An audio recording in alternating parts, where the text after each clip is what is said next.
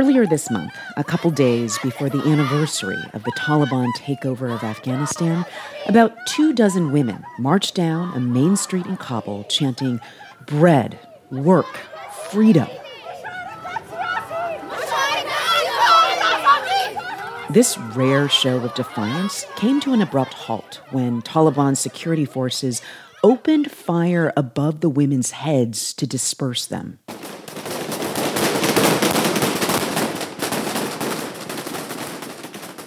Life for Afghan women has changed drastically over the past year under Taliban rule. The new government has banned girls from secondary school, ordered them to cover up, and pressured most women to leave their jobs. That was the case for Mujda Noor.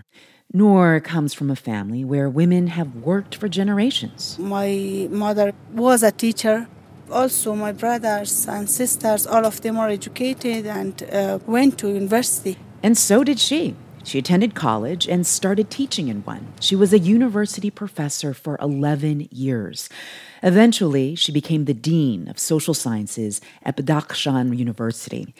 At one point, she was overseeing 19 male professors. At first, they could not, as you know, Badakhshan is a rural province, and also most of them are very religious men, and at first, they didn't accept me. Until she showed them an official letter from the Ministry of Higher Education signed by the university's president, confirming her authority. They had no choice but to accept her. And so, Noor led the department for 3 years.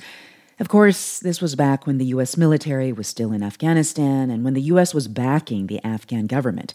It was a more welcoming time for women. But then, last August, the Taliban took over and a new chancellor took charge. And Noor's job started to change. And he said to me, "You are my former colleague, and also we should have friendly relations, but I should say to you that now it's your job that press students to cover black hijabs." Noor was now supposed to make sure that female students covered themselves. There were other rules, too. Female students could only be on campus in the morning. And Noor herself, as a woman, was told that she should not attend faculty meetings, even though she was a dean. They were very serious, very serious. I thought that my chancellor, his personality was completely changed before the Taliban, after the Taliban, and his behavior with me. Before that, he was friendly with me, and sometimes we talked with each other. But after that, no, he was a very dictator person with me. Yes. Her colleagues at the university hadn't changed. They were the same ones she'd known for years. The rules under which they all operated hadn't really changed either. But what did change, she says, were their attitudes. Most of my colleagues, they completely changed now. They think they are very powerful, and this government is their governance, and also they have the right to push down others, to govern on others and manage others. They think like this. After a few months, Noor started to feel unsafe in Badakhshan and tried to get a transfer to Kabul. She took leave, and then the university dismissed her for missing work. She can't say that she was officially fired for being a woman, only that she has been fired. Consider this. When the Taliban took over Afghanistan, they promised they would respect women's rights within Islamic law. But they prevented teenage girls from returning to secondary schools. They blocked women from working in most sectors. And they ordered women to cover up from head to toe in public. A year on, many Afghan women are finding that their rights are gradually diminishing.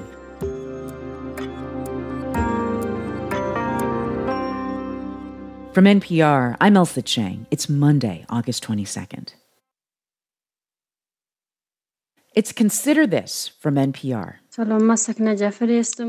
Sakina Jaffrey, waited 7 months to return to school. She's 18 years old, and like tens of thousands of high school-age Afghan girls, she was ordered to stay home when the Taliban swept into power last August. In the beginning, they said it was for technical reasons, but when the girls tried to return in March, they were sent home. Jaffrey says Taliban officials arrived and told them that girls over grade 6 were not allowed to study. She says, some of my classmates began weeping. We were so excited to return, but now we don't know what will happen to us. Despite repeated calls to reopen schools for girls, the Taliban have yet to allow girls to return to secondary school.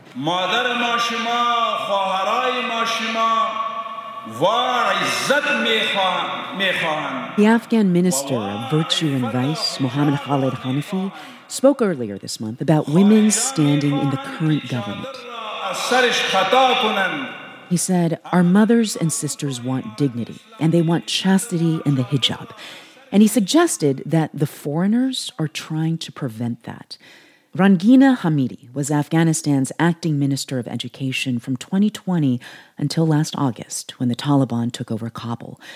The decision to flee Afghanistan was not an easy one for her. Finally, after 1 week of debating in the head, really, emotionally, whether we should leave or not, I think finally my motherly instincts, and then the fact that my immediate family, my mother and sisters and extended family members who were living in America, were pleading with me to please not allow the opportunity for them to suffer yet one more time, because if the audience or if you remember, my family did lose my father to a suicide bomber in 2011. In Kandahar. Exactly. Finally, I think we had no choice but to look at the deadline that was in our face. The clock was ticking, literally. August 31st was going to be the last planes to leave. Ultimately, we had to. Hamidi was one of the lucky ones. She was a former official in the U.S.-backed government in Afghanistan, and she's a U.S. citizen. Her daughter now is in 7th grade. So think about this. If Hamidi had not left Afghanistan with her family last year, her daughter's formal education would now be over. I asked her if she ever thinks about that as she watches her daughter now do her homework or go to class. You know, Elsa, this was the main reason why I ultimately had to make the decision to leave, because I knew Zara would not have, at least immediately, she would not have a future under that administration. And of course, dropping her off to school, picking her up from school, listening to her little mind growing and learning and debating. This is an experience that I'm privileged as a parent, as a mother in particular, to witness and watch.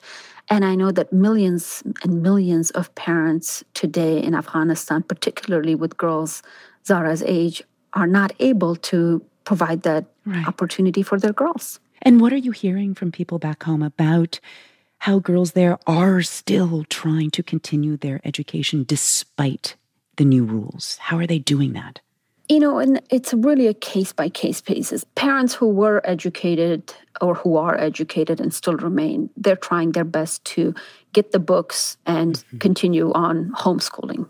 Some areas in the northern part of Afghanistan, there are about 6 or 7 provinces. Nobody really exactly knows which provinces exactly, but what we're hearing is that schools have continued for girls up until 12th grade in those provinces. I've had families contact me and asking whether these families should consider sending their girls to Pakistan across the border to complete their schooling. Now, what are the implications of going and starting a new system and then completing it? And even when it's completed, the credentials or the diploma that these girls may not transfer.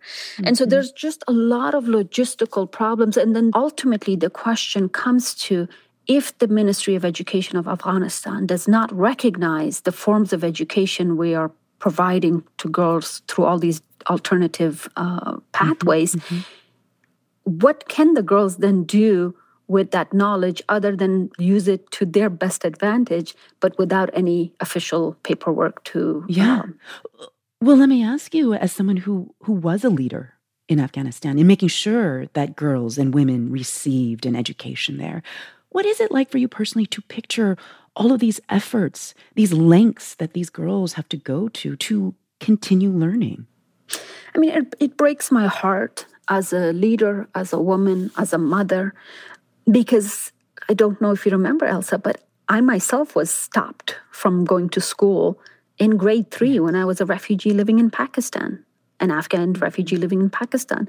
And one of the reasons why my parents made the decision to come all the way to America back in 1988 was to be able to enable their 5 daughters, or at that time, 4 daughters when we came to America, to continue school. And so, of course, this is very personal and a very emotional issue to me. I'm not surprised that in the areas where girls' education has continued today, in spite of the Taliban wanting to stop it, the regions that continue to provide education to girls are the regions that were the most served and the most invested in. Yeah. And so that fact needs to be considered when we're making policies and programs, because areas that do receive attention and consistent service, those are the areas that flourish. And now we're seeing the results of that. The last time that you and I spoke, you said that when you were younger, when you returned to Afghanistan after finishing college in the U.S., you said that there was this, quote, magnetic force that kept you in Afghanistan longer than you had originally expected. And I'm curious, do you still feel that pull now? Do you think you will ever return to your country? Elsa, I'm ready to return tomorrow if I can. My heart, my soul, my mind is all in Afghanistan. I'm physically in America right now, in my adopted home, and I'm forever grateful to this opportunity. And, Zara, my daughter, is the reason why I'm still here. But I'm ready to go back tomorrow if I know that my daughter can have an opportunity to grow in the manner in which I want her to grow, and that I can also be able to survive. And I'm not afraid of death.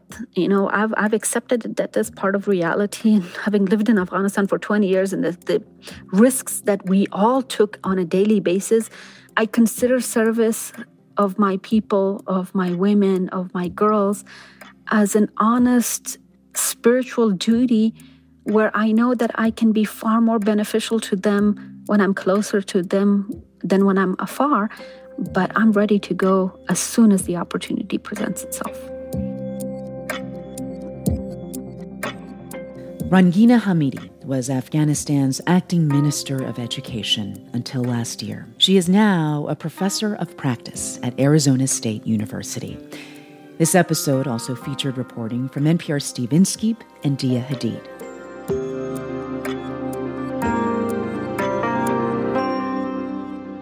It's Consider This from NPR. I'm Elsa Chang.